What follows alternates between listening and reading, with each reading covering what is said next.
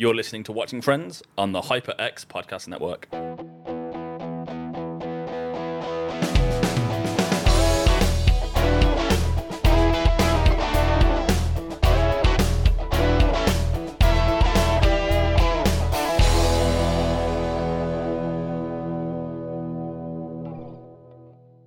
Welcome back to Watching Friends. We've made it to Season 3, Episode 19, the one with the tiny t-shirt. Hi, I'm Ryan, and I can just go home and get back at him by myself. Hi there, I'm Mark, and I was wondering if you'd like to go to a movie with me sometime as my lover. Pretty much the two best lines Yes. in the whole episode straight away. For me, that's like Gunther's probably like line of the whole TV show, just as my lover. As my lover. Just the way he says it, just brilliant. It's Absolutely really, perfect. It's full of like creepy comedy. It's really creepy, and if you actually said it, you'd be like, "Oh my god, lock this man up." Anyone who calls their partner or potential partner lover, like it's got real Addams Family feel to it. Yeah, I guess. Yeah, it just. I don't get it. I don't know what you're trying. There's something creepy about it. You go. She went, "Oh, this is my partner," or "This is my girlfriend," "This is my boyfriend." That's fine. So when you go, "This is my lover," it's like, ugh. Just to me, lover sounds like the kind of like you'd be dating someone and you go on a few dates, but then once you've actually had sex, you'd be like, "My lover." Just to be like, you know, everyone needs to know. This word confirms that it happened. We got there. But no. Well, before we get into this episode, I've read Matthew Perry's book, as I mentioned in the previous episode. Mm-hmm. I finished it now, and it's given me some insight into these episodes, because he mentions these episodes very briefly, like end of season 3. Okay, is basically when his sort of addiction is happening, and now I'm watching like him quite keenly. Certainly, like he mentions in the book, like he lost a lot of weight between like halfway through season 3 and the end, and I'm like, yes, he has. Okay. It's something you kind of notice around this time anyway. Like you see his look change, certainly when he gets the goatee and stuff like that. But yeah, like now he's like pointed out some things in the book. I'm like really paying attention to it and noticing some things. Oh. So he talks in the book about how he was never high or drunk or whatever, like during the filming of the episodes, but he was the night before. Like he basically would be like, "Yep, I'm drinking," and stop, and he would turn up, and he might be hungover or whatever for these, but then he'd be like, "No, I'll be on form, and I would be there for them, and I'd get through it and be fine." And you're like, really? Like, it doesn't quite work that easy, right? I mean, like, he's an actor, I guess. So if there's anyone who's capable of not seeming like they're on a hangover, it would be an actor. It's weird that he was able to regulate the addiction so well, I guess. Yeah. Like, so most of the time you think of an addict and you think of someone who can't control their cravings and, you know, indulges continually. But the fact that he was like, I need to continue to drink, and then managed to kind of mask it enough to go to work and shoot an episode. Yeah, I guess at this point, this is kind of more the start of his addiction. So, you know, he talks about he was taking Oxycontin, I think, at some point, which is like a pain relief medication, which a lot of American actors seem to be on. Mm-hmm. Certainly, it sounds like the whole Michael Jackson thing of, you know, actor says, "Oh, I've got this pain." Doctor just goes, "Here you go, have all these. Have this drug. Give me all the money and you can have all the drugs," sort of thing. So it seems like it's at the start, so hopefully, like, you know, it's not too bad compared to later on in his life. But yeah, it's kind of interesting watching it. And certainly he mentions Rachel, or Jennifer Aniston, and, you know, how he was like massively attracted to her, and, you know, basically told her at the start of Friends, and she kind of said no, not interested. Which makes me feel sorry for, you know, Monica and Phoebe, because no one ever says, "Yeah, I really fancied them." It's always Jennifer Aniston they fancied, right? It's true. And he's like, but he talks about, you know, how he had to deal with like being opposite her the whole time, and, you know, it feels like there was like this like slight tension of where, like, she's like, "Yeah, I know you're into me, but I'm not into you," and he's like, "Yeah, okay, I've moved on," but it's still kind of there lingering, because he does bring up in the book that later on he does mention it again in one of the seasons. You're like, oh, okay. And certainly from my perspective, like, I've always thought that Rachel and Chandler have this weird chemistry anyway, where they kind of like they kind of get on well, but they kind of don't. And it's almost like, and you will see it in the next episode for sure, where they can be close to each other, but you know that if like Monica wasn't there or Ross, that they would never ever speak to each other ever again.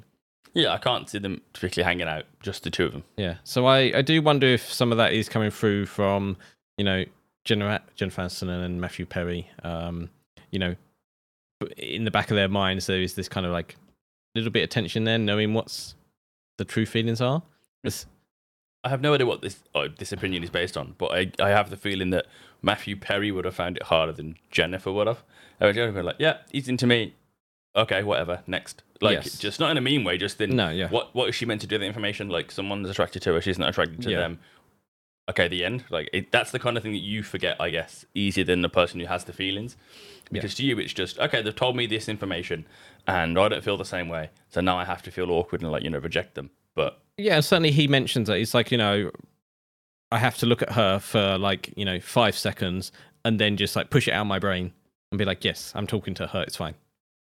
I mean, that's a bit weird. Well, in terms of acting, right? Like he's talking to her going like, look, I'm attracted to you, I fancy you, whatever. And then it's like, nope, I'm doing a scene now. I can't think about that right now. Got to remember that you're Rachel now. We're doing our scene, so. I find that weird. No, I kind of understand where he's coming from with that.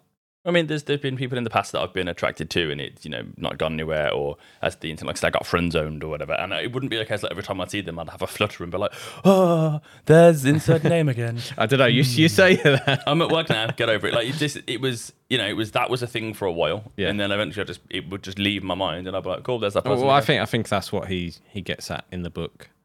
But yeah, it's kind of interesting watching these episodes now, knowing kind of more details of the information that he's provided. So I'm not going to read the book. I'm going to listen to the book. Okay. Because we discussed last week, and I've discussed off the air, that sometimes it's hard to tell his tone when he makes what you assume is jokes, otherwise they're quite mean-spirited. Whereas if I listen to it, I can work it out. And I recently ended up getting a contract for someone in my family, and part of that was like a free Audible subscription for 6 months. Audible sponsor us. Yeah, do it now. I mean, they listen to us. They should listen to books too. And so I'm just going to. But it's like 17 hours, and I'm like, how does it take that long to read a book?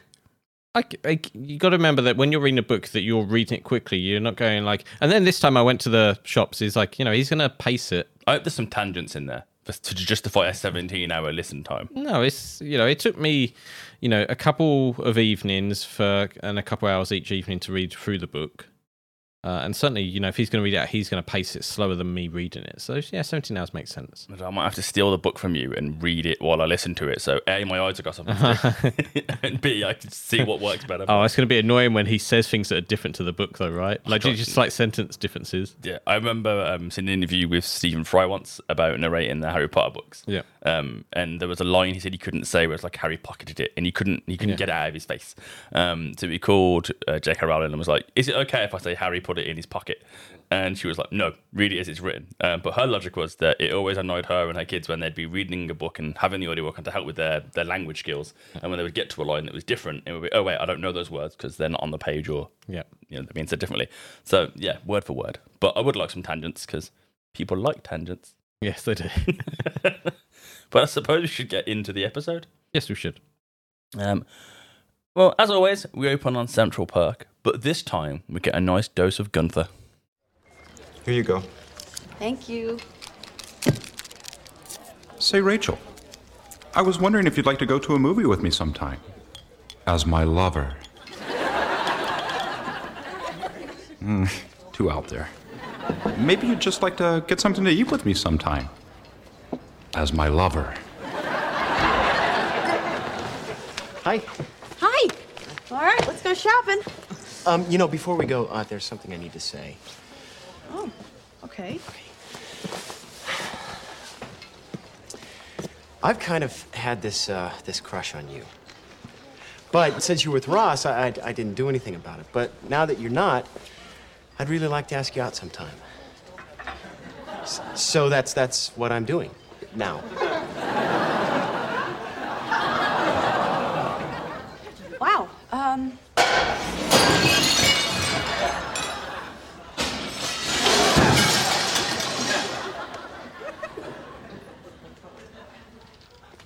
I dropped a cup. Okay, This is. My joke. Oh, nice. Get in there early. Yeah. I was waiting for you to go do it again, but yeah, no, just an amazing scene. Like as we always say, Gunther is fantastic. We said at the very start of this episode, but just the way it plays out and the way he smashes all the plates in the background, not just once, but like you can see there's multiple like drop-ins. Then he just comes out and just goes, "I dropped a cup." Yeah. like it's just the lover line, just the way he says it, the tone, everything about it just is perfect. So yeah, my favorite line of this episode. I might clip the audio and get it saved as my text message alert when you text me. So, as my lover. Oh, you're going to get some weird looks eventually. Yeah. Who's messaging you? My friend Mark, we do a podcast. Oh, okay. No, yeah, they'll be like, okay. Okay. What kind of podcast is it? It's about friends. As my lover. Yeah. But poor Gunther. I mean, you know, at the same time, he should take his shot, right? Every TV show, and Joey has this issue as well. The guy is just in his head, just going like, "I wish I should say this." So it's like, just say it. What's probably going to happen is one of two things: one, you're going to be rejected, or two, they might actually be a little bit into you. Yeah. You know, and you can move on. Like, certainly being rejected probably would allow you to be like, okay, well, no, that gives me the sight to move on. You know, there isn't going to be a chance sort of thing. Yeah. But yeah, so he should have taken his shot, and he could see, you know, by Mark doing it. Mark's like, "Yeah, do you want to go out on me?" Done. Yeah. I mean, this is men.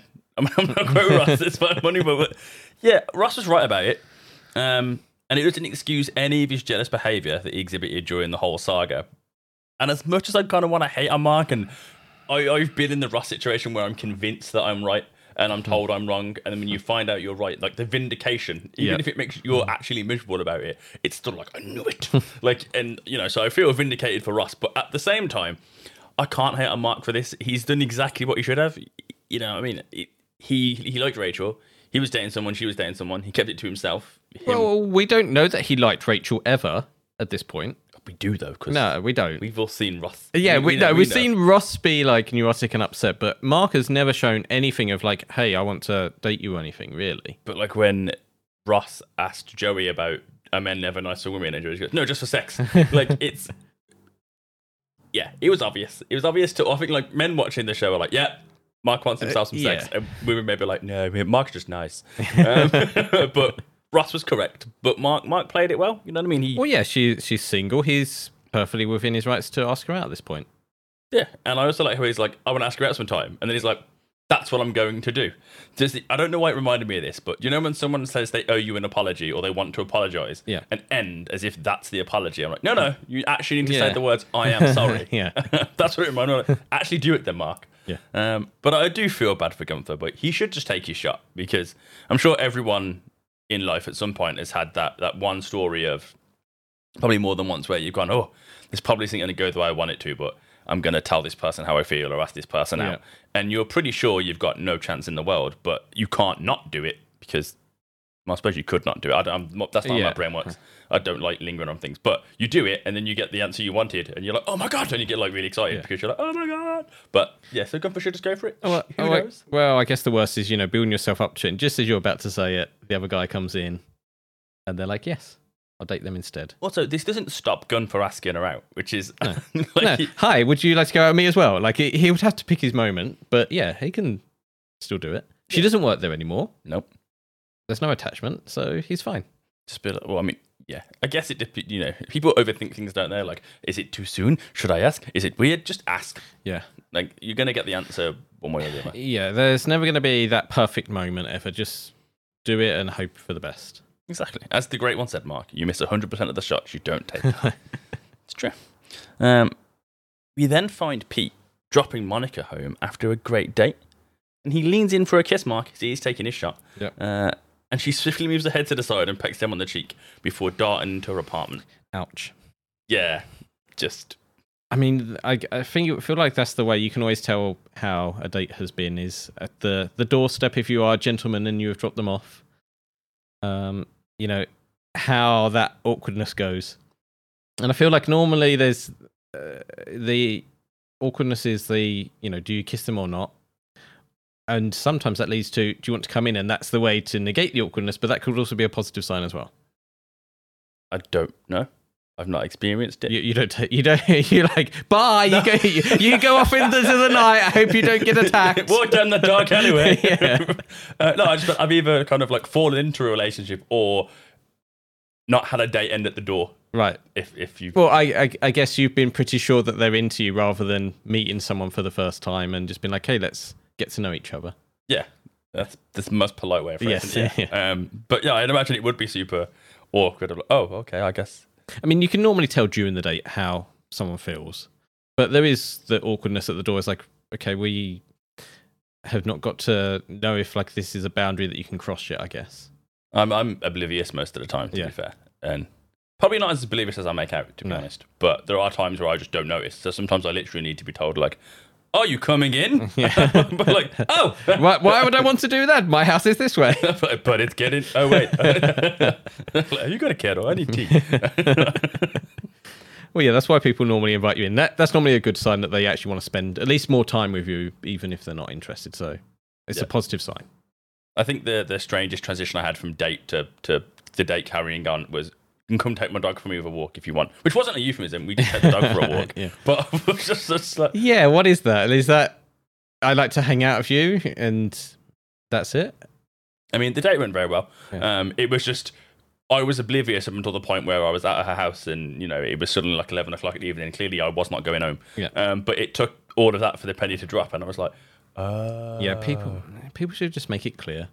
I'm just stupid. Like, it's entirely on me. It's never on them. It's always on me and my complete obliviousness to most things, to be fair. But when Monica does get into her apartment, it's full of people who don't live there. Yes, always. It's always Ross, Chandler, and Phoebes. And the gang ask her how the date with the millionaire went. Mr. Millionaire, new from Snooty Playthings. Third wife sold separately. He's great.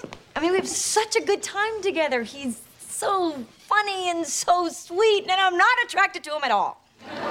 Still? No, it's driving me crazy. I mean, in every other way, he's like the perfect guy. He has everything. Plus, he actually has everything. Life-sized Imperial Stormtroopers from Sharper Image? 2. Wow, can Joey and I put them on and fight? Oh, Mommy. Oh, Daddy. I am a big old baddie. Oh, Mommy. Oh, Daddy. I am a big old baddie. I guess he must have gotten the part in that play. Oh. Yeah, either that or Gloria Estefan was right. Eventually, the rhythm is going to get you. I know, Mark. It was a long clip, but it's bookended by 2 great Chandler jokes. Yep. So I couldn't know. Yeah, have you ever been in a situation where everything about the person you got on a date with has been amazing, but there's just something holding you back? I think that's probably a different question to what you want to ask. Because, yeah, there's always going to be something where, I wouldn't necessarily use the word holding back, but you're like, that's not quite perfect. Explain. Well, you're never going to find the perfect person, are you? Like Chandler, their nose might be too big. Or, okay. they might breathe funny or eat with their mouth open. There's going to be lots of things you like about someone. I think what you actually want to ask, have you met someone who you've actually got on really well with and then just not wanted to date? I guess it's kind of the same question. I wasn't really thinking of like, if you found the perfect person. It was more, has there ever been everything there apart from one essential thing? Essentially, I guess in Monica's like an attraction, like they're fun and they're like, essentially, because to me, they'd just be a friend. I wouldn't be dating them. No. Like, I'd know straight away if I wanted to date them or not. But then we know that Monica's been kind of press ganged into this date almost. So. Yeah, no, I don't think so. Because normally, for me, it comes down to personality more than looks. There's never been anyone I've been like, wow, they're amazing, but I, gone on a date and they've been really boring and empty because I would have known that beforehand, so I wouldn't have been that interested. I can go, yes, certainly they're attractive, but I'll be like, we're not going to get on. Fair. So for me, yeah, I don't think there's ever been anything that's ever put me off where I'm like, hey, they're amazing, but I don't like their looks or one other item, I mean, it's probably definitely preferential to essentially fall for someone and I guess sue them in a different light, as the cliche goes, because you've got to know them on a personal basis, then gone, oh wait a minute, I like this person and now I find them hot. Yeah. Whereas I've been on dates where it's been like, oh, this person's really hot. And I'm just like, oh my God, they're so boring. Like, you're not hot anymore because you're that dull and you're not funny. I get really annoyed on dates when I have to keep up all of the humor. Yeah, I've certainly met people where, you know, the chat has been great either like via text messages or whatever, right? And then you meet them and you go, oh, you can't talk in real life. Like, you're fine to chat to, Yep. you know, virtually, I guess, in some ways. But yeah, you meet them and they're like, oh, they want you to carry the whole conversation. And we'll probably get into this in the next episode with Chandler and Joanna. But yeah, I've certainly been in situations like where they're like, yes, I had a great time. And I'm like, did you? Because I was quite bored. I was bored. I wonder if that's more of a common thing nowadays in dating, given that, you know, we're of a generation that was kind of dating through technology, I guess, in the sense of it wasn't really around and it was, but it wasn't as ubiquitous as it is now. No. Whereas nowadays, do you have people that are amazing conversationalists through, you know, text message or Snapchat or whatever, and then when you do actually meet them, their brain doesn't work that way, where they haven't got the back and forth like a good conversation. It would just be, oh, this guy's really funny when he's got an hour to think about his response, but trying to actually be funny or attentive in person, not so much. No, yeah, I think for me, like, I grew up in the age where, you know, text messages were big, especially in the UK, right? And you would get like people's numbers randomly, or people be like, hey, do you want to chat to my friend? Or my friend's here with me, do you want to chat to them, sort of thing? And you'd be like, okay, well, I'll text them as well, why not? And then obviously, you know, MSN and stuff like that. But yeah, and then when it comes to the more modern dating apps, I guess, like, it's probably the same thing, isn't it? Where you are just texting each other. Yeah. So yeah, I think it's going to be different than if you met in person. Yeah, maybe it's worse now because you have more information to build up in your mind what they're like. Whereas before, if you was like, hey, I'm texting, you know, your friend Emma, and then her friend Jane is there with her, and she's like, oh, Jane wants to talk to you as well because she's bored. And you're like, yeah, sure, why not? Yeah. Well, I guess as well, I think people have less patience with dating nowadays because you've got such a wider net to cast. Like, I've certainly heard that from friends, especially, well, even you, if you've been like, hey, you know, I'm on this dating app and, you know, met someone I think they're all right, but there's a million other people out there who might be better. Yeah, I mean, for the most part on dating apps, I tend to find that there's just the conversation dies down really quickly, and they don't engage me intellectually. Makes it sound like a right. Well, no, it's when you talk to people and you'll be like, hey, so what are your hobbies? And they're like, I like hiking, I like swimming, and that's the end of the conversation. Like, you're meant to return, like, that's the back and forth of getting to know people. Is even if you don't know what to talk about, just ask the question in reverse. A red flag, or not a red flag, that's a bit dramatic, but I guess a caution point for me is always, oh, what are your hobbies? Socializing with friends. Yeah. And I'm like, that's not a hobby. It's a basic evolutionary psychological need. I do remember friends showing me some of like the responses they got, where it'd be like, hi there, my hobbies are hiking. It's like, you don't hike, you live in the city, there's nowhere to hike here, first off. That seems to be the generic, I don't have any hobbies.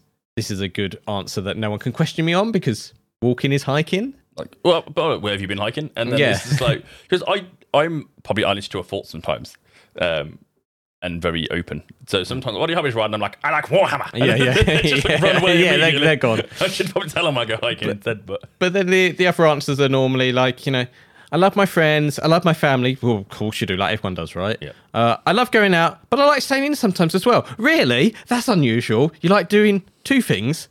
They're opposites. Yeah, it's like trying to date a politician. You just can't get a straight answer. I like going to the cinema. I like to watch Netflix. Great. Everyone does it. Like, tell me something that's like different and unusual, because, you know, if you told me that you don't watch TV, maybe that's more unusual and interesting and a discussion and talking point. It's like, why don't you watch TV? What's not interesting to you? Have you seen this program? Like, what do you do instead if looking at the box in the corner of your room? When I was single and on dating apps, there'd be plenty of people, because geek culture is somewhat popular now. Yep. They would put geek culture in their profile, like, I like Marvel and I like this, and then we'd start having conversations. And it sounds gatekeepy, but I don't mean in a gatekeeper way. But there's sometimes, especially like with things like Star Wars, I almost want people to qualify their level of fandom, not in a prove to me you're a fan, just let me know what you're into so I know how deep I can get into it. Like, if someone was to say to you and I, oh, I like Friends, that's a different conversation when you're having it with you and I, as opposed to, you know, Arthur and Chris, for instance. Like, well, yeah, if you went up to someone who was like, would you like to be my lover? And they're like, what? You're like, that's a joke from Friends. They're like, oh, is it? It's like, Yeah, you told me you like Friends. Yeah, like if I met someone jump and then I was like unagi and they Yeah, got it, I'm yeah. like, okay, we can talk about Friends in a much different way than other people. And for a lot of geek stuff, that's similar on dating apps. Where Did you ever say? Have I ever told you when I went hiking through the mountains? in Yeah, Disney. backpacking in the mountains. You know, did you ever do that? And then they went, "No, tell me more." And you're like, "Oh dear." I mean, Friends has never really been a prerequisite for my dating life. No. But it would just be it's a book about mine in general, but it would always be Game of Thrones always came up when I was on dating apps. It was crap at the end. I'm like, why bad writing? And I'd be like, how so? As you know, as a bit of a writer nerd, I was like, oh, what do you mean? And then there was just no response. It would just be, oh, it was bad writing, wasn't it? And I'm like, in what sense? Like, did you not find the dialogue enjoyable? Did you find was the pace enough? What was it about it? Was the drawing gaps in logic with the plot holes? Like, I wonder why no one wanted a date. but it became one of those things, and this is a bit of a more tangent, I guess. It's just that it became the default response for complaining about something with a justification. So rather than just turning around saying, I didn't like the end because the writing was bad or the writing was poor, and I'd be like, in what sense? And people would be like, well, and they didn't have an answer. Some people did. Some people were like, or they'd like misunderstood bits, I guess. Like, oh, like when the bells made Daenerys go crazy at the end. Spoilers. And I'd be like, the bells didn't make her go crazy. What are you talking about? The bells made her go crazy. Well, the bells rang when the city got attacked, and they've like built this giant theory that's completely out of nowhere. And I'm like, oh, okay, fair. But at least they had a reason. Yeah. But people just go, it's bad writing, and it's because, especially in like nerd culture, it's became this get out of jail free card for whinging about something. And that's your justification. Yeah. What you need to justify, I don't know. There's plenty of things that I've watched that I don't like, and I don't need to criticize the production quality to tell you I don't like it. I just don't like it. But I guess going back to the original tangent is people saying they're into something to make them seem interesting, and when you like dig deeper, they're just being quite generic. Yeah. Just giving the popular answer because they know, that's how they can get away with it. Which I find really odd, because if you're into something like not weird, I guess that's a bad phrase to use. If you're into something that I know nothing about, Yeah. I'm curious most of the time. So if you manage to pique my interest by like 1% because you're into, I don't know, the migratory patterns of swans in a particular part of Asia, I'm immediately going to be like, tell me more. Even if it in theory is a really boring conversation, it's something I've not heard before and I'm going to get really interested. So you may as well be open and honest, because I'm going to find out on the date that you're boring anyway. Well, or you might think I'm boring. So I think that is more comes down to you, and I would probably be actually the same. Like, yeah, if you've got a interest in like fact or information or whatever that I've never heard, yeah, I want to know about that. That shows me your personality and your passions. yeah, But I feel like most people out there would be like, "Ugh, you don't like the popular culture of the day sort of thing. I don't want to be with you." So I kind of get why people are just like, "Yes, I like whatever's popular right now." yeah, it's To seem normal, that's the whole thing. People want to be normal, and you got to be the same as everyone else. It's like, no, like it's okay to be different now. I just haven't got the time. Like, I'm not going to make up a version of me that is more palatable, because let's face it, that mask's going to fall off pretty quickly. Yes. You know what I mean? I don't go off on tangents ever. I'm really precise with my words. And then 2 hours into the date, and I'm still talking about why is the pepper and salt shaped like that. I don't know. But yeah, still. But yeah, that was a massive tangent based on a really small question. Yes. So I guess we should get back into the episode. But yeah, she's not attracted to him, which is frustrating, I guess. And then Joey stormed in, as you may remember from the clip we played 10 minutes ago, about Joey. And I don't know what he's on about with, I am a big old baddie. I don't know what that song is, but I love it. I feel like, same with the Stormtroopers from Sharper Image. I'm assuming that's a reference of the time for Americans. I assume Sharper Image are the company that made the high-end Stormtrooper suits at the time. Yeah, and I'm guessing this, what he's singing is probably something that's popular at the time as well. I just assumed Joey made it up and was just spitballing on top of his head. And he's just super excited about whatever's going on. Like, I don't know, like you dance from him going, I like fuzzballs, the fuzzballs, the fuzzballs. And then I just feel like, yeah, okay, I don't make up songs like you do. Mark's got a new licensee, fair enough. Like, Yeah. like, you know what I mean? I would just work out what was going on. But Joey has got a part in a play.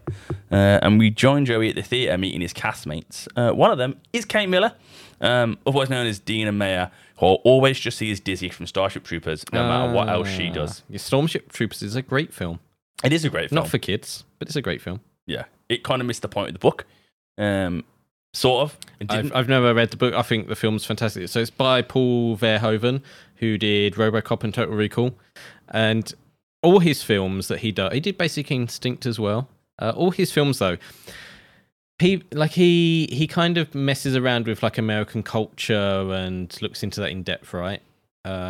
At the same time, a lot of his films, when he made them, he's like, yeah, I kind of hate American culture, so this was just me like taking the mick out of it. And it's like, no, actually, subtly, you've kind of hit on something that's quite dystopian and has become real. Well, the part of the book was essentially criticisms of the way America treats its military and its troops and how it kind of idolizes the troops, and you're only a worthy citizen if you've served the country in this certain way, which is a lot of the themes in Starship Troopers in the movie. But in the movie, because it's an action film, it kind of glorifies the military at the same time as trying to condemn it, and it's just a bit of a mixed message. But I do agree, it is a very, very fun film. And the brain bug's disgusting. Just, if you've not seen Starship Troopers, just ignore the 74 follow-ups. Just watch the first one. Yep. Just grim. But yeah, that's I'll always see her, no matter what she's in. She could be playing a nun in a psychological horror movie, and I would still be like, Starship Troopers! Like some people, I think sometimes, unfortunately for them, you see them in a role and they're for that forever. Yeah, I can remove actors from what they're known for. Like, if I see Tom Cruise, he's Maverick in Top Gun. He is, whatever in some other film. Like, I don't see him as Tom Cruise. So you're telling me you could watch Johnny English and see Rowan Atkinson and not Mr. Bean? I would see I'd see Johnny English, I'd see the character. Yeah, I'm very, I wouldn't say face blind. Like, I know who the actors are, but I just get drawn into whatever they're doing and just believe that they're the character. Fair. I'm not very good at actors, like, anyway. Like, if Dina actually came up to me in person, I wouldn't be like, oh yes, you're the actress from Stormship Troopers as well as Friends. I'd just be like, who are you? Hello. I might reckon. I'll be like, I know you from somewhere, but I don't know why. Like, it's more that kind of thing. You have great hair. Yeah, that's a bit about it. But she will be the female lead Joey will be working with. But Joey's famous now, Mark, because Kate recognises Joey.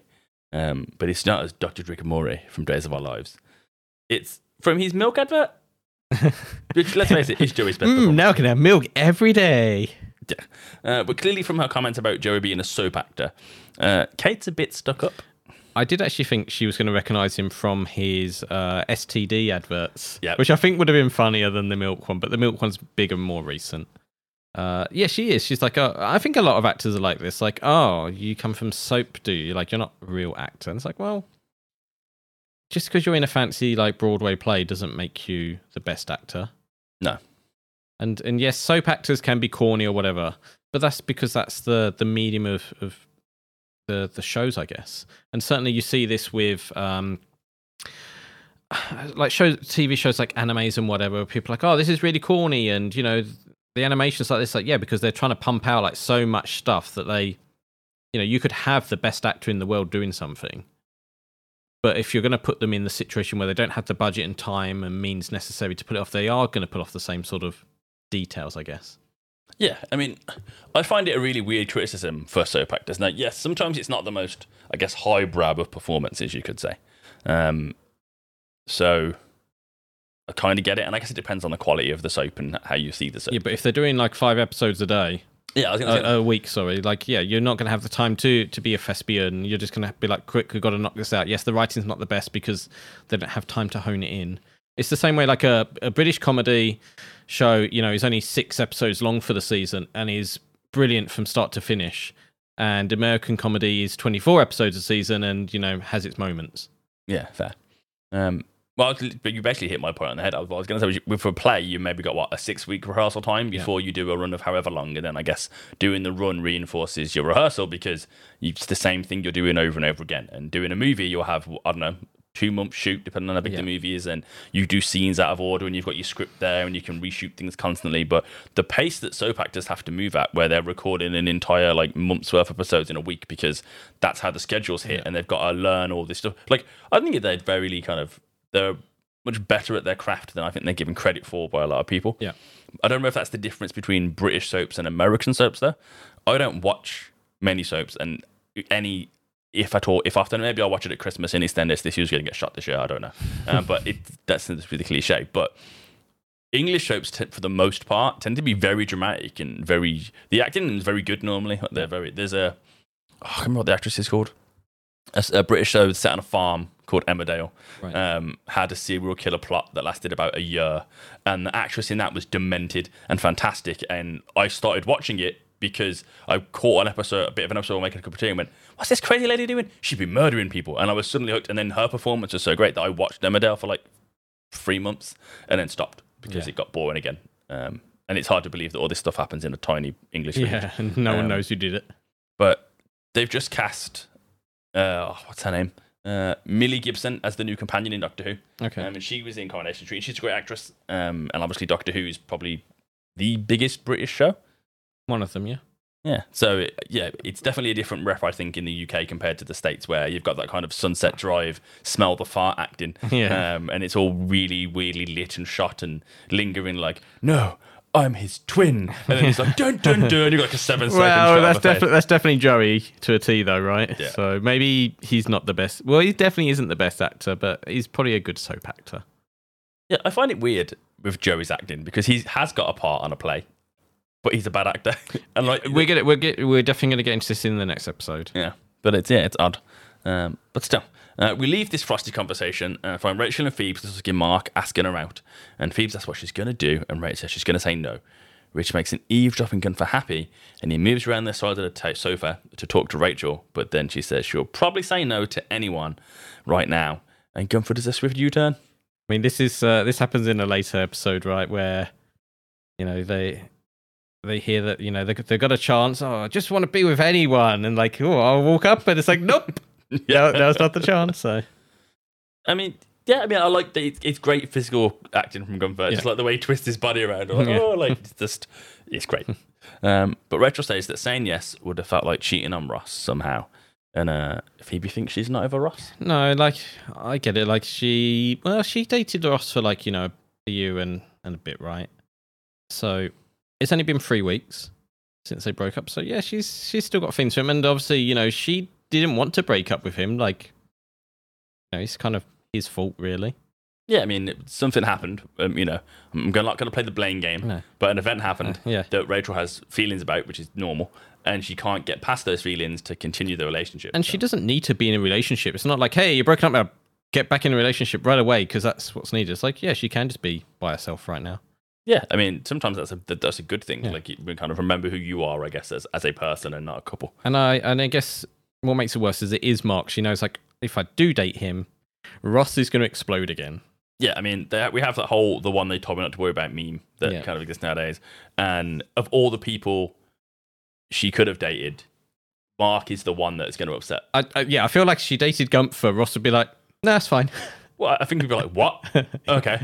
He'd be upset, but he'd be like... he wouldn't see Gunther as a threat to anything that's gone on. And just be like, oh, okay, that's a new thing. That won't last. That'll be fine. Whereas Mark could be potential marriage and whatnot in Ross's mind, and that would devastate him the most. Yeah, I mean, I've had an ex start dating the one I wasn't supposed to worry about, and it is upsetting, because even though you have no right to be upset, really, because you're not in a relationship anymore and they're free to do whatever they want, it is annoying because you, as I said, you feel kind of vindicated and validated for all of the concerns you had. You were like, I know it. Like, it's. I think it's more you saw this coming, and they told you not to worry, and then turns out, well, you may have had to worry and they were never going to be unfaithful.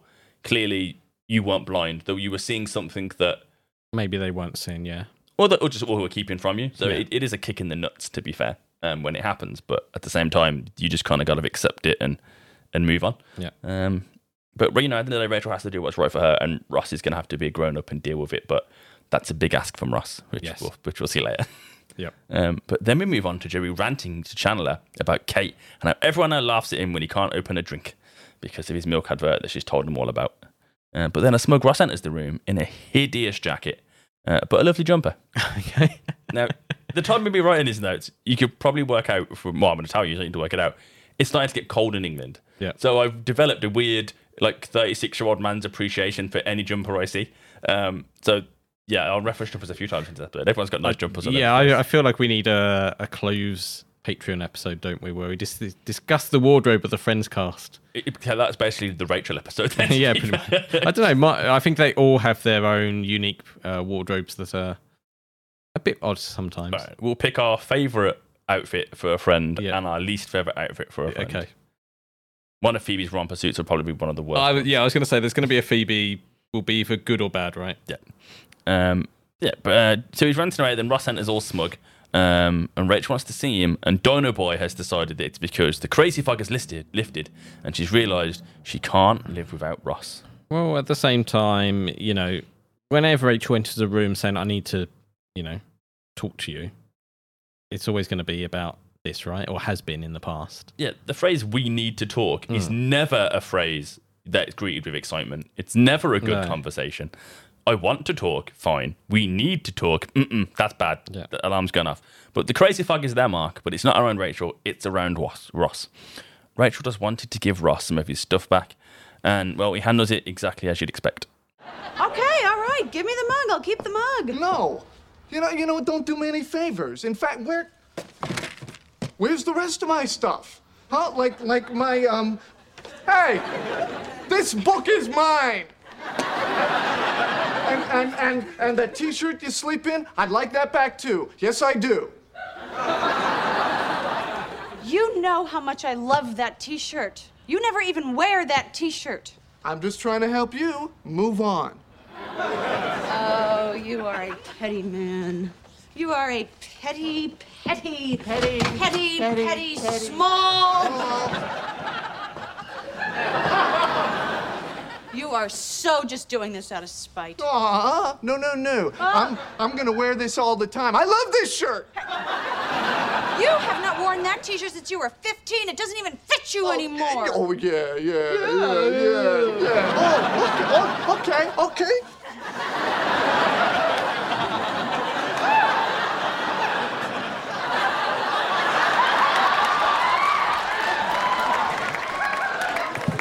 If you don't mind, I'm gonna take the rest of my stuff and relax in my favorite shirt.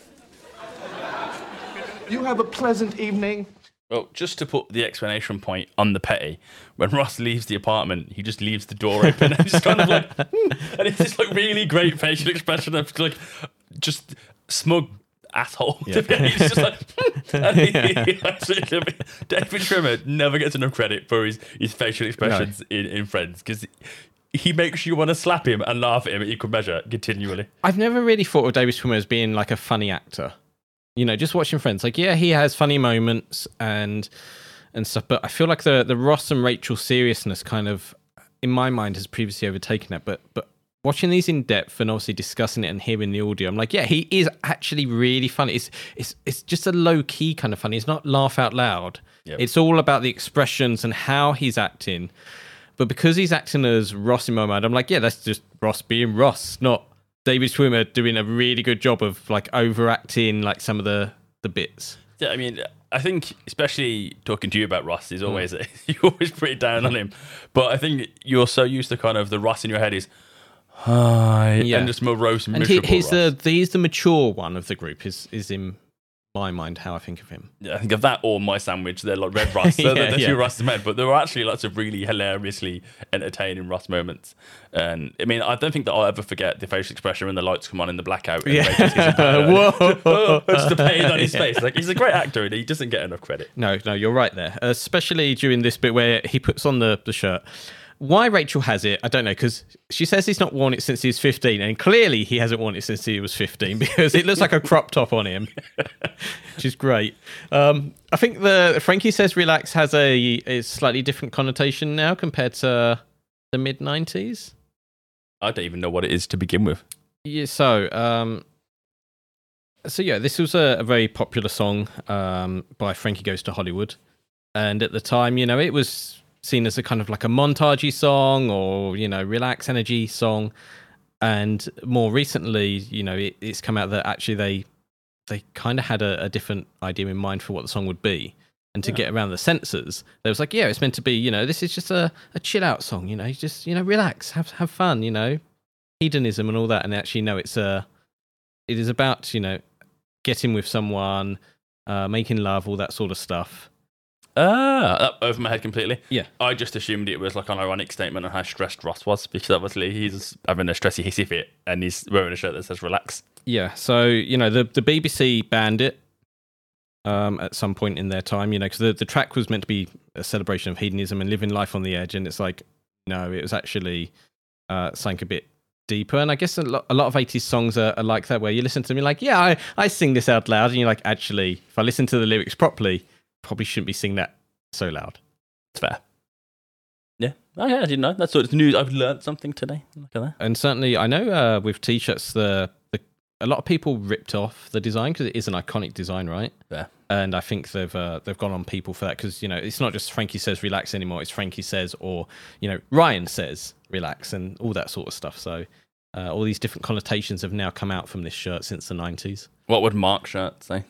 Would you say Mark says relax? It wouldn't. It would say, watching Friends. Listen to us on Patreon. Yeah, listen to Watching Friends.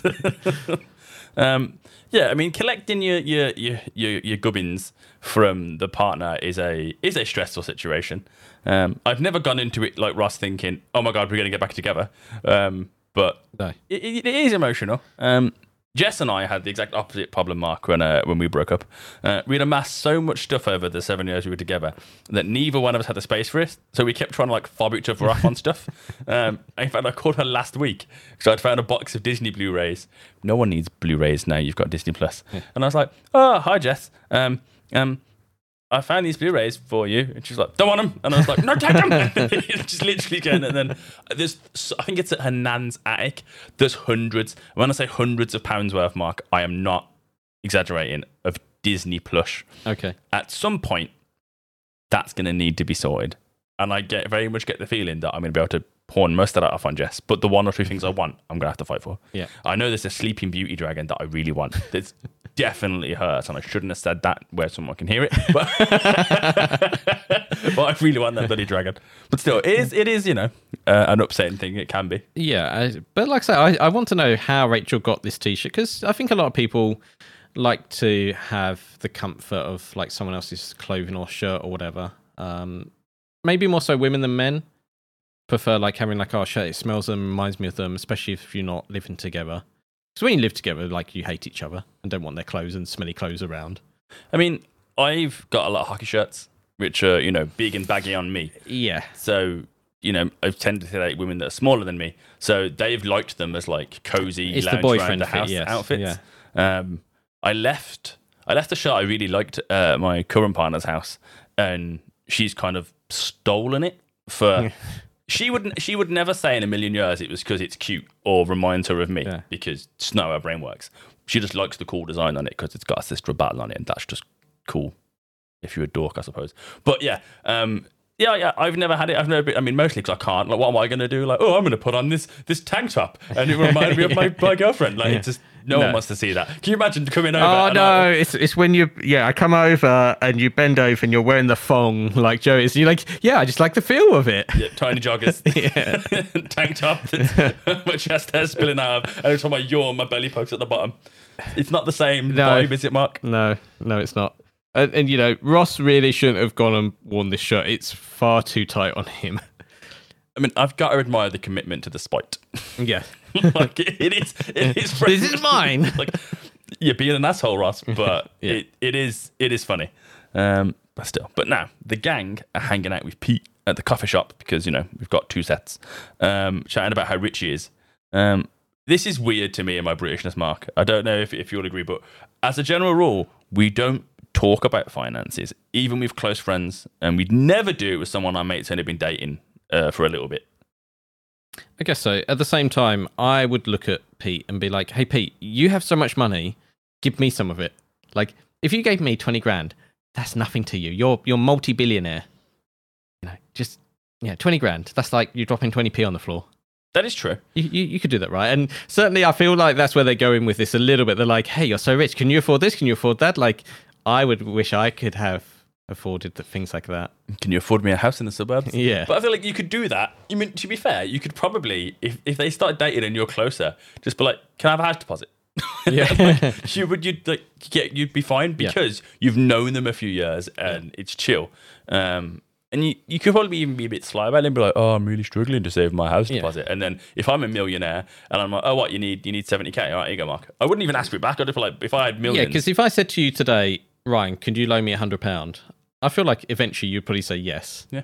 But if you was worth millions, I could, add a few zeros to that, and it'd be the equivalent to you. Yeah, I'm not gonna notice it, are you? But yeah, for the amount of time I've known him, it just feels really tacky and inappropriate. Maybe it's a British thing. I don't know. Maybe It it's just a me is, thing. but also in the 90s, meeting a millionaire was kind of unusual and weird and interesting. Like, they have a different lifestyle. Whereas now there's a lot of people who have maybe not a lot of wealth, but people are just generally wealthy anyway. Like, I can look at you now and go, you have a lot of nice things. You have a phone and a computer and you have this and you got a car and stuff. You don't even drive and you've got a car, right? Yeah, fair. Whereas, back in the mid 90s, if you had a car in the family, that was quite good.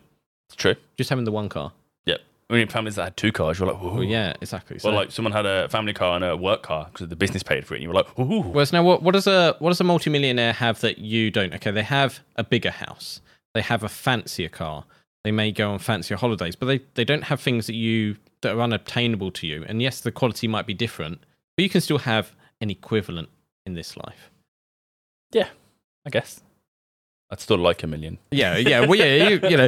Do you want McDonald's or do you want a gourmet burger? Is probably the difference, right? Yeah, I guess. I mean, I'm hungry. I'll eat anything. Well, that's not true. I'm really picky. I don't know why I said that. That's a massive lie, lying in front of you.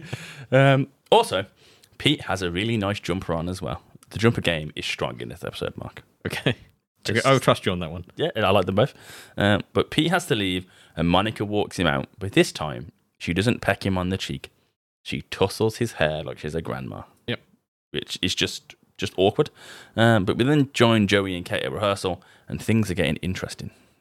I'm really starting to feel like you guys have a history. It's nice. I have a question about this scene. Yes.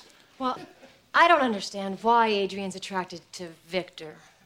Peel the onion. First of all, he's good looking. Yeah. I think my character's gonna need a little bit more of a reason than that. Oh, hey, how about this one? It says so in the script. I don't know why my character likes you either. I mean, it says in the script here that you're a bitch. It doesn't say that in the script. It does in mine. Yes, Joey. It's nice to see this side of Joey. He's so sweet all the time, especially in the later seasons when he, falls for Rachel, and the whole time he's just this like big, cuddly, heartwarming, nice guy. Just like, you're a bitch. It's just like, I just love the way it's like, she's like, it doesn't say that in the script. It does in mine. It's absolutely great. Brilliant. So that's the only reason I put it in, because it's such a nice transition from Joey. But speaking of transitions, it's time for an advert break.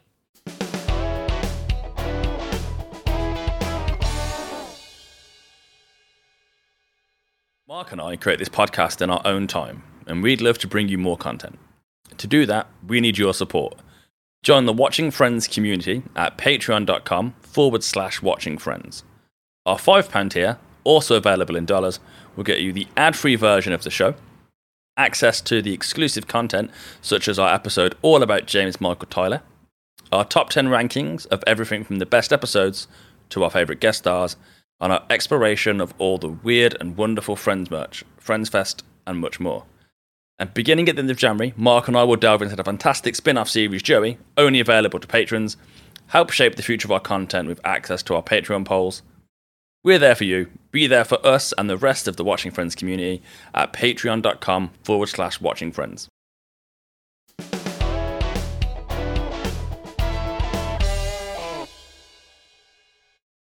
Welcome back. We're back, and Chandler and Ross rather, are getting back from racquetball, which is the stupid name for whatever sport they were playing. Squash. Well, no, it's not. We discussed this before. Racquetball and squash are two different things, but they're pretty much the same. Do you know what paddle is? I've heard of it. Yeah, I didn't until the other day. My partner was telling me that she went to something after work, and the guys were playing paddle. I had to Google what paddle was, because it's essentially tennis and squash combined. So it's tennis and it's doubles, but you can play the ball off the walls. Okay. Sounds pretty fun to be fair. Okay. Yeah, because I was thinking Matthew Perry mentioned in his book that he plays pickleball quite a lot. The hell is pickleball? It's fallen out of my brain at this moment in time. We'll have to look it up in a little bit. Sounds dreadful. But yeah, I think it's, it involves a racket and a ball with some description, right? I think it's basically pretty much the same as squash. But yeah, I'm not sure at this point in time. You caught me off guard with that question. I just never heard of it. But yeah, but they get there as Rachel leaves her apartment.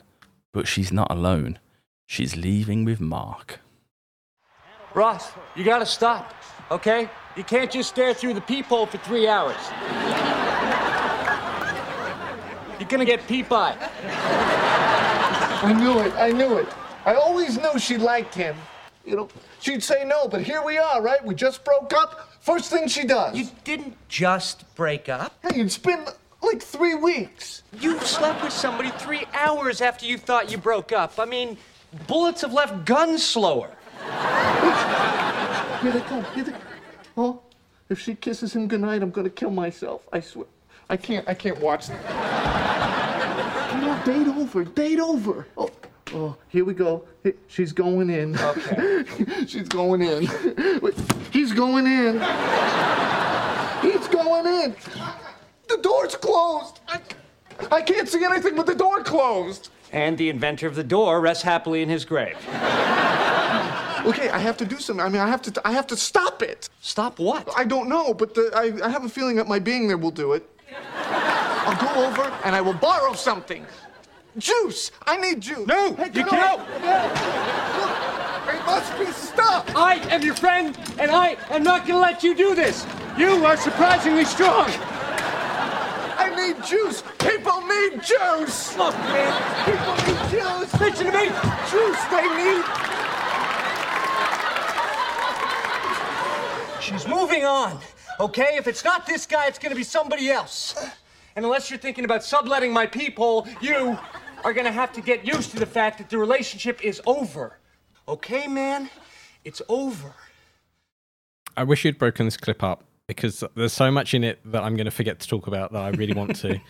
So I'm going to try and say it all quickly before I forget. We can pick bits out. So yeah, there's you're gonna have to rent out my peephole is a great line. The whole I think me being there will do something. Like yeah, you just turn up. You know that would just end any chance for Mark of just Ross just being there. Yeah. Nothing's gonna happen. The way that Chandler is like you're surprisingly strong. That's clearly an ad lib. Like you can tell by the way of his tone of his voice, the slight laughter in there. Like you're actually surprisingly strong. Like you're pulling me and the foosball table along. The way they both have their leg up on the door. I wonder in rehearsals if they did that or if this is like because it's such an unnatural position. But Matthew Perry is holding like himself up on Ross and on the door as if it's perfectly natural and like he's got no weight to him at all. Yeah, I mean David Schwimmer is a very broad man, to be fair. Like he doesn't look weak. Chandler's a bit scrawny, I guess, but Ross isn't. We're still talking, between 10 and 15 stone of man that you're holding up. Yeah. But yeah, you're right. It's a long clip, but the whole scene is fantastic. Yeah. It's ridiculous. But you mentioned my favorite part in it, where Ross is like, I have a feeling my being there will do it. Yeah. Which, for a man in the middle of an hysterical rant about the woman he's in love with, is amazingly eloquent. Just the phrasing of it. I'm just like, it just hits the ear so well. Even when Ross is mentor, he's still great. Yeah, he knows exactly what he's going to do. I did like the bit where he's like, if they kiss, I'm going to kill myself. Because he's like, you can really feel the pain, and there's a hint of truth to that. Yeah, again, I think if it's anyone, like Chandler says, if it's not this guy, it'll be someone else. Like that's a valid point. But it being this guy does make it worse for Ross. Yeah. It's every fear he had realised, and especially because he has the guilt of knowing that no matter what misinterpretation the pair of them had, it's fundamentally his actions that have caused this. It's going to hit, like he basically, Ross's mind, he threw Rachel at Mark. Yes. And now it's happening, and it's his worst thing ever. But the scene's also adorable. I mean, sometimes your friends need some tough love. It's pretty much the only kind I get from you lot. But it's true. Like sometimes you just need to hear it. You need to be told, the truth, essentially brass facts, and it carries more weight when it comes from your friends. And yeah, suddenly Chandler is a great friend, to Ross throughout the whole of the show, right? And yeah, Ross needs this, but at the same time, this is probably for me one of David Schwimmer's best scenes. Everyone remembers, the kiss with Rachel and the seriousness and we were on a break and whatever. But like you're right from what you said earlier. He has some great comedic acting and timing. Yep. This whole scene is absolutely brilliant. Just 2 minutes of fantastic fun. And it's like, I can't see anything with the door closed. It's like, you're not supposed to be seeing it, and of course you can't. No. But No, I definitely do want to do something. I do think my being there will stop something from happening. Yeah, I hadn't thought about how much of it was kind of ad-libbed or genuine. So I would like to see the script and see what was scripted and what was just the two of them doing this scene 6 times in an afternoon and seeing what stuck. Yeah, you can definitely see there's a bit of making up as they go along, which is probably what makes Friends great. Like they know when to pick, this is like a good take even if it doesn't follow the script. Yeah. Because again, Matthew Perry's book. We should do a podcast on this. Well, we should.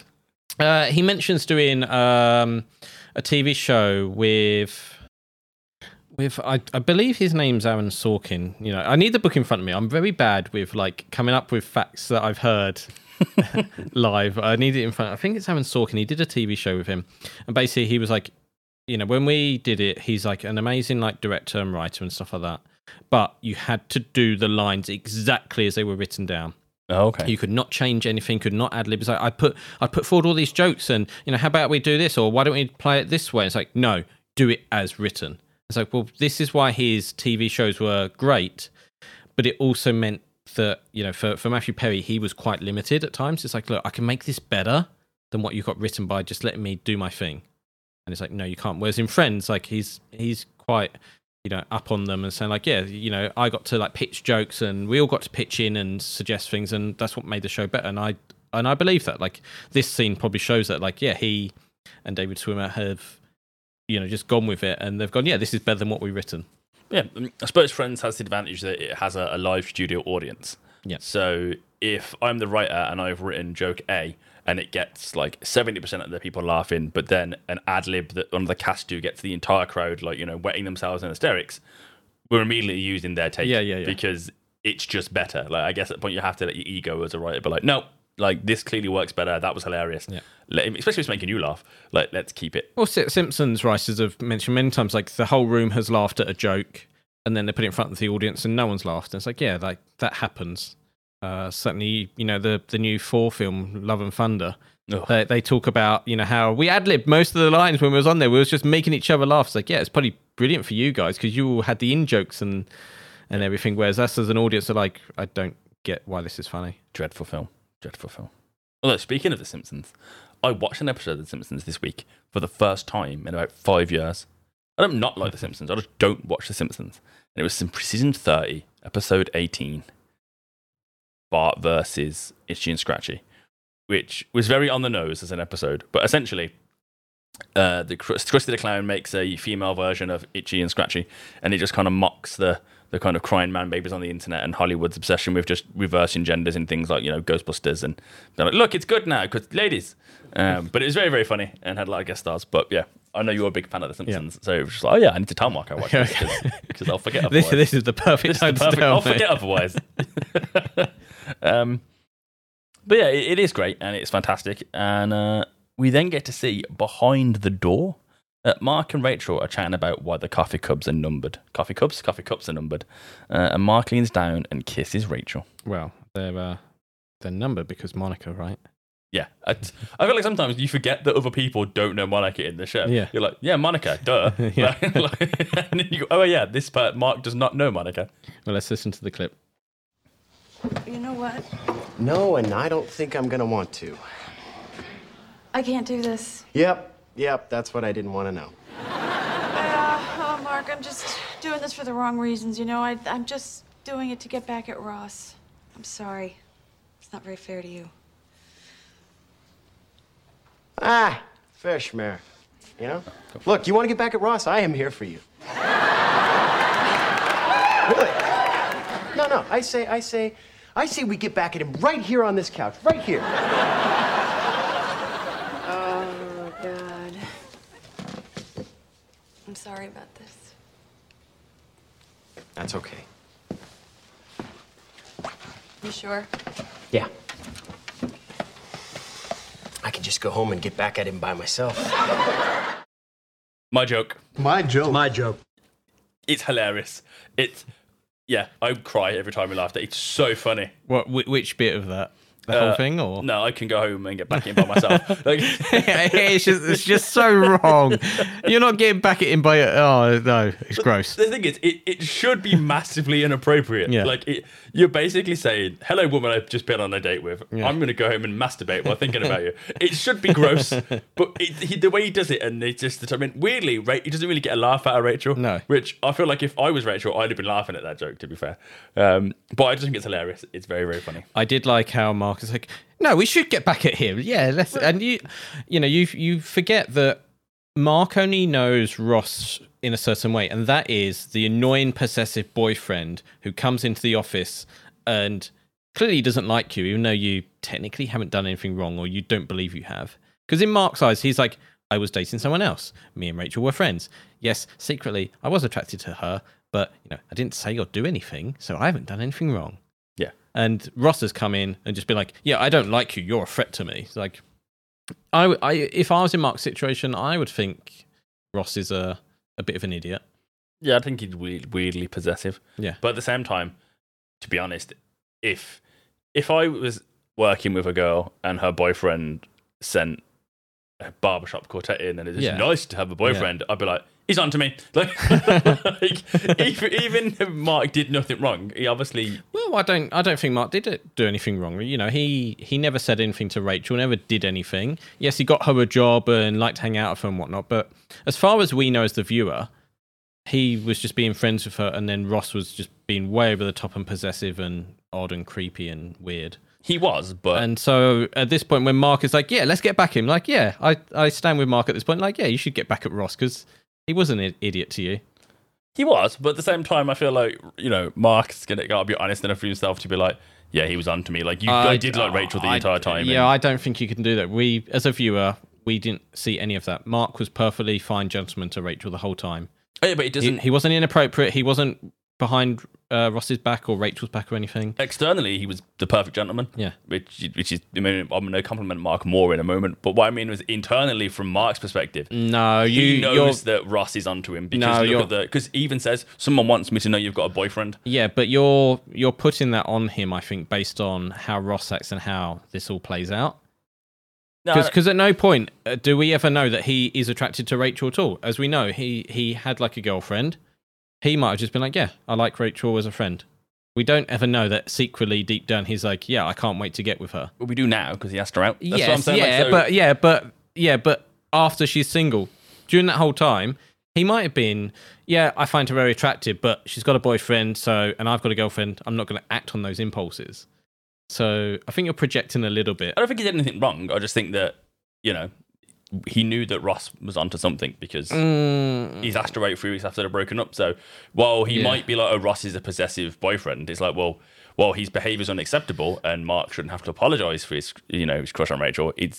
Mark obviously knew that Ross knew something because... No, I think you're projecting too much. I disagree there. Our listeners can let us know. Yeah, Which side of the argument? Yeah, which side of the fence do they fall on? But I will have to say that Mark handles this so well. Take note, younger generation, troubled, entitled, men. I was going to say people, but let's face it, the majority of the times, the people that need lessons in rejection are men. Yeah. Little incels on the internet and whatnot. But yeah, he handles it. I was going to say, he handles it normally like a sane person. It's weird nowadays that we compliment normal behavior as a praise. Oh, I'm going to praise Mark for not being an idiot. Yeah. But no, he just, he makes a joke, which, to be honest, would be something I would do. I'm like, oh, great, rejection. Let's take the piss out myself. Yeah, Like, we'll get into this in the next episode because the same thing happens with Chandler and Joanna. But yeah, like sometimes, I mean, it's hard. Rejection of any kind is hard, or being put down, and sometimes you have to suck it up. Like when a friend makes a joke about you and like everyone's laughing because it is a really funny joke. Sometimes you just be like, yeah, okay. That's a joke. I'm not going to say anything back because whatever I say back will be worse. Like I can't. Yeah, you can't beat. Sometimes you get knocked out with a sentence. Like, nothing I've got to say to that's going to help. No, and it just looks worse if you try. Yeah, so you're just like, yep, okay, I will take that. And yeah, certainly in relationships, someone's like, hey, I'm not into you, or it's not the right time, or it's not going to work out. It's like, all right, that is pretty gutting and depressing. But there's not like getting angry is not going to convince them. No, getting scary or weird about it, just be like, okay. That really hurts. I should probably remove myself from this situation right now to deal with it, and then in about 30 minutes, I'll feel fine again. Yeah. But no, I think Mark has well, especially the part, not just the rejection of, he's not getting what he wanted, but also the added sting that, Rachel told him that the date only really happened to get back at Ross. Yeah, that's quite horrible to be told that. Yeah, I think if you were upset at that, it would be justified. Yeah. Whatever, obviously you'd still need to have a perfectly appropriate reaction. I'm not saying you should throw the numbered mugs around the room. Just, be like, okay, that would upset me. Like, oh, great. So we were friends and I asked you out and you only did this to get back at someone. That would upset me because I'd felt like I've been used. Yes. I'd be like, I would like an apology. Yeah. Put the kettle on. You know what I mean? It's something, but maybe we could get back at Ross as the apology. Yeah. But yeah, I think Mark handles the whole thing great. So even though, I do empathise a lot with Ross and where he was coming from with the whole Mark wants you, Mark's behaviour has kind of been above reproach, really. Yeah, I quite like how they use him in the show. They could have easily made him like a Paolo type and, just a horrible person where you don't like him. But ultimately, you never hate Mark. You're like, yeah, I want to see Ross and Rachel together. You're like, well, actually, Mark isn't a bad person. No. You never slimy Mark that, he's gross. No, yeah. A lot of it actually works quite well because you are like, yeah, Ross, you are being an idiot. Whereas if you did hate Mark, you'd be like, yeah, Ross, you're entitled. You're right to be doing this because he is a horrible person. It's no, they make it quite well for him. Yeah, it did. I mean, and it just kind of displays how out of line Ross was during the whole Mark saga. Yeah. Because, it's fundamentally, he was scared, but he should have sucked it up and trusted Rachel, I guess. Yeah. But now Monica and Pete are on another date, if you can call a boring ceremony to open a hospital a date. But Pete pulls Monica to one side to ask her where they stand. And Monica starts unloading cliches and platitudes at Pete, which is always annoying. He kind of handles it well, but he also thinks Monica will change her mind. I feel like he's had this a lot of women. I mean, it should be problematic, to be fair, but he does it in a soft way that somehow seems okay, which I was going to give him a pass for, but then it reminded me of the Big Bang Theory and decided that, no, it is problematic. You're on a date with someone who's been on a few dates with you and they've told you they're not interested, and your response is, okay, we'll keep going until you change your mind. I think that's probably part of his character, right? So part of business probably is him having to convince people all the time. So he probably is someone who has been knocked back a lot and has been like, no, if I keep trying harder. And same with, they do mention this in the first time we meet him with Moss 365 or whatever it's called, where he's like, why is it 365? It's because there was 364 versions that were bad and some set on fire and did this, right? He kept trying, he's gone through adversity, I guess. And he's treating the dating of the same as yes, that didn't work. Let's reset and try again. Let's change the variables and go. He's done the whole, here's a check to get me noticed. I've taken you to Italy to get me noticed. Here's me doing a big fancy thing, you should date me. Look at the life you could live sort of thing. So you could say, yes, it's problematic because of how he's doing it. At the same time, like I say, I think he's probably gone through this a lot with people going, hey, you're a fantastic guy. I don't want to date you because of how you look. And I think they do play up to that a little bit. They don't try to make him super handsome and attractive. They just make him normal guy. I mean, I don't know. I still think if he's done it more than once, that's even more problematic in my eyes. Is that you don't need to convince someone to date you. And it should, I think to me, no, but at the same time, it probably is it's quite hurtful when someone's like, hey, you're amazing, but I don't want to be with you. Or, where I'm sure you've probably had this in the past where someone's like, I really wish I could date someone like you. And you're like, what about me? Oh, no, not you, silly. Someone like you. Yeah, which is an in-betweeners joke, by the way. Okay, I'll get that. I'm on season 2. But yeah, I get what that was upsetting. Being told that someone's not physically into you enough to date you is, even though everything else about you is great. Yeah, it's a backhanded compliment, and it would be upsetting. But to me, it just kind of reeks of millionaire entitlement. Of he's so used to getting what he wants. A little bit, yeah. The power he has in his life. Well, I think it's probably half and half. It's half, yes, he has the power in his life, but also half, he has tried hard through his life to get things, and he has got them through working hard. So he's probably a little bit of that rather than him being like, no, I deserve this because I'm rich. It's probably his mentality. We do overthink things a lot.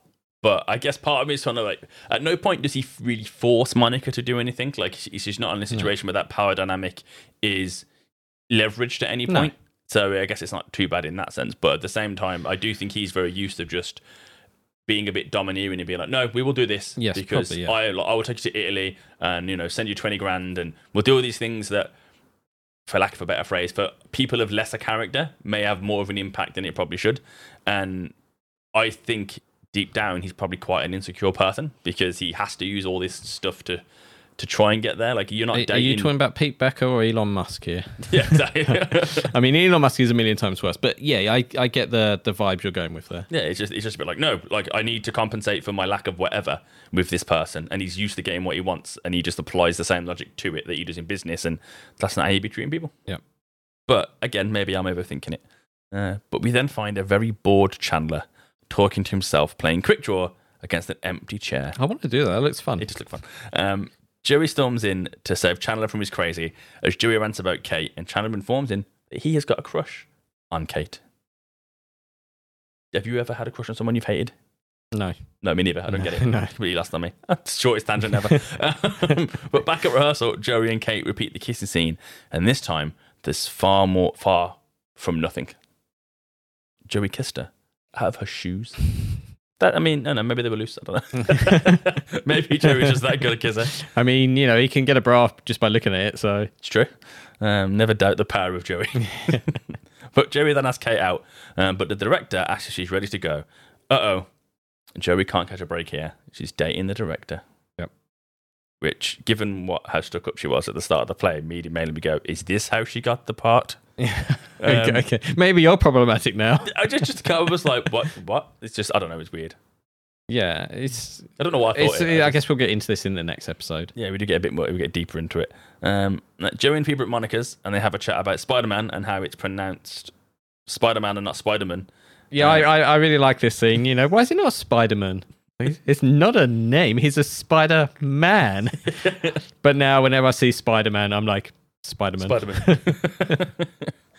But yeah, I don't know where this idea came from. Like, I feel like, did one of the writers have this conversation with someone at some point? Because it's so random and stupid that it can't have... Surely you wouldn't write this down as like, this would be a funny conversation. It must be a fault in your head, or... You know, it's something that's happened in real life, and you're like, yes, this will be perfect for Phoebe. Like, Chandler could have come out of it, maybe. Joey, maybe. I feel like this is definitely like a Phoebe's joke. So yeah, like you're right. They probably have had this conversation or thought about it, and then like, oh, this would be a great like line.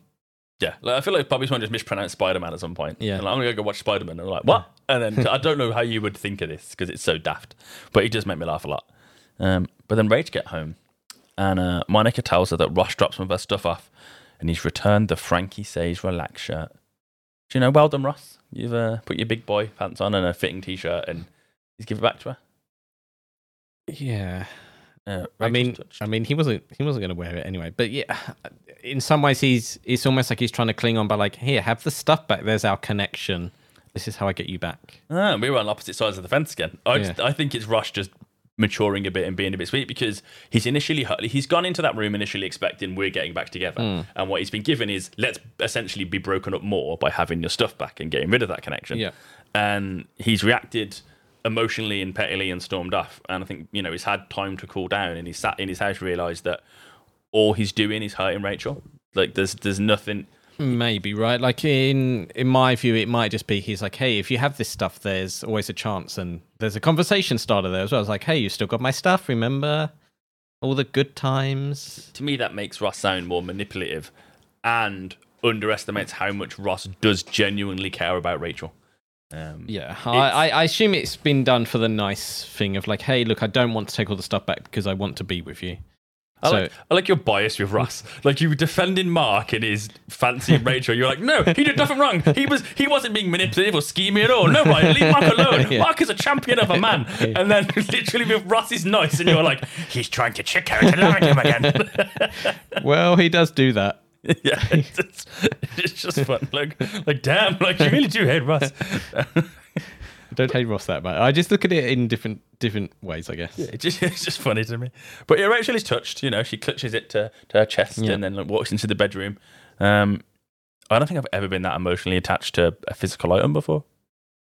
No, like there's definitely like things in my life where I'm like have nostalgia for them or keep them because they're, you know, remind me of a good time or whatever. But not in a way where it's like front and center. No. that my little brother keeps calling me a simp. Right.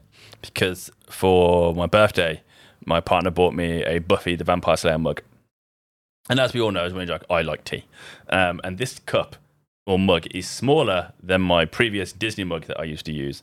And I used the mug she bought me because it was a gift and it's Buffy. So every time I use the mug that's smaller, that's just a shock to my little brother. He was like, give it a week and you'll go back to your Disney mug. And I was like, it's a nice, I'm going to use my Buffy mug. Like, it's a nice gift. I'm using my and every time I use it, it would look and go, simp. And I'm just like, you never know what that term means, Matthew, but it just made me laugh. But yeah, I guess I kind of attached to the mug, but people buy things, it's nice. But yeah, it just made me chuckle that my little brother calls me a simp all the time. Little sod. But yeah, but that's the end of the episode, Mark. It's a very... I like this episode. It's very funny. It has some really great moments. It's a very sweet ending as well. Normally we end Friends on a laugh. And this is like, oh, okay, fair. Yeah, no, it's great. Like from the moment it starts, we have some great laughs. There's some very great comedic scenes. I can't praise it any higher, really. Like, it's a really great episode. Yeah, just I can't see the door closed. No. It's just... Yeah. I mean, it's never an episode you're going to say to people, oh, you have to watch it. But after the last couple episodes, we've been like, yeah, it's been all right. Like, this has been a return to form. Yeah, I think to me, this is one of those episodes that I will never turn a Friends episode off if I'm flicking through the TV and it's on. Like, there's not a single episode that I'll turn off. Even the one with the thumb that I don't like, it's still Friends. Yeah. I'll still watch it. This is one of those episodes that I'll go, oh, it's that episode. And then by the end of it, I've got a big grin on my face and I'm because it's a fantastic episode. But as you said, it doesn't stand out in the running order, I guess, of must-watch episodes. No, and I think all you need to hear is, as my lover. And then you're, yep, I'm going to sit down and watch this one. I know this is going to be a good time. I think we should learn Joey's song and just start randomly singing it when things go bad in life. Okay. Like, you find a pound on the floor. I am a big old bear. We'll just see how long it takes any of our friends to notice that that's the song we're doing. Okay. So my friend Rich at work, I might just do next shift and he'll immediately start doing it with me because he's that much of a Friends nerd. Our friend Chris, who thinks he's a Friends nerd. The problem is that you will do this at your job and eventually everyone will start doing it, but they won't know why they're doing it. And you'll be like, I invented that. There's a reason we do the dance. And you're not doing the dance well. I quite like that idea, though, because then, like, Rich and I would know why we're doing the dance, and no one else would. And we'd be like, I think you should try that and report back in a few weeks' time. But mission accepted.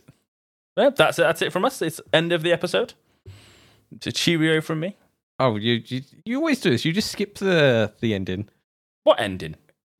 We should promote ourselves better. That feels very un-British. And also there's a thing in the YouTube world and probably podcasting as well. It's called Smell the Blood in the Water, and basically it's for YouTube TV episode. Well, they're not TV episode. YouTube videos. Let's call them that. Right. Where it's like if a viewer smells blood in the water or sees blood in the water, they're like, oh, this is the end of the show, and turns it off. So as soon as you're like, well, we're looking at this thing, and in the end, I think it's pretty good, and we're going to give our final verdict. Okay, I'm off now because I've got the final verdict done, and they end early, and you've basically just done that to us. What is? Because you're like, yeah, we're basically going now. Goodbye, everyone, and like they've all turned off now, and they're ready to listen to the next episode. When actually all the important stuff is coming now. All right, then I'll tell you what, I'll fix this immediately for the next episode. The start of the episode from now on, we're going to ask a Friends trivia question, and we won't give the audience the answer until the very last part of the episode. Okay. That's on you then. Yep. You got 5 minutes to get a question and answer to go. It's easy. Okay. Didn't say it'd be hard. No. Just said that. Oh, no, it has to be difficult. If you just go, which couple were on a break? Listen, wait to the end of the episode to find out. Well, yeah, I didn't mean you were like, what city is the show set in? Like, just, there was something out there. Yeah, so let's do our socials proper.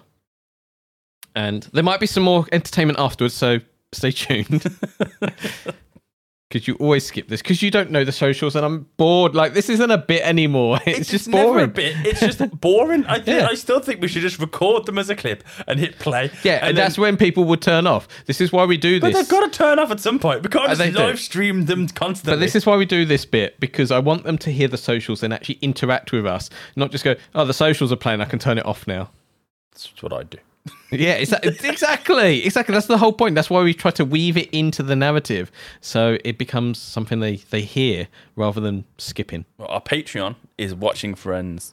Yeah, that's easy. Patreon Watching Friends. Yeah, there we go. Yeah. Patreon.com/Watching Friends. Do you want to put the www dot in there as well? You don't need that anymore. And also, you can find us at Facebook and Twitter. Well, if Twitter is still alive by the time you hear this, at Watch Friends Pod. So you can find it when we release new episodes and when we do Patreon stuff. Slowly trying to get back to some normality here with our episodes. And also, you can write to us at watchingfriends.com. There's a little contact form there. You can send us an email. You know, we want to hear your thoughts on episodes and your opinions and stuff. We love to read them out and discuss them. Like it's, you know, I think me and Ryan mostly share very similar opinions about the show. This episode, not so much. But it's always good to have like other people's thoughts and what they've got out of it. Yeah, I mean, it's well, we are in sync quite a lot. It's nice not to be because it's a more interesting conversation, and I'm sure there were listeners out there that are like, oh my god, like Ryan's take on this is absolutely stupid, and tell us, let us know. Or if you do agree, then I mean, everyone likes being told they're right, but and if you want an episode of Tangents, I'm sure I can put Ryan in a room by himself and he can talk for a few hours. Yeah, just talk at a microphone. Yeah, just go. I jump into bushes and my eyes will go around when I listen to podcasts. And I love Nando's. I'm never going to hear the end of my... No, you're not. Oh, he's in a podcast now. So, do you want to end it now? You can turn off the podcast now. I think Ryan's about to end it. I think you're good to turn it off. Now that Mark's satisfied, it's a cheerio from me. Goodbye, everyone.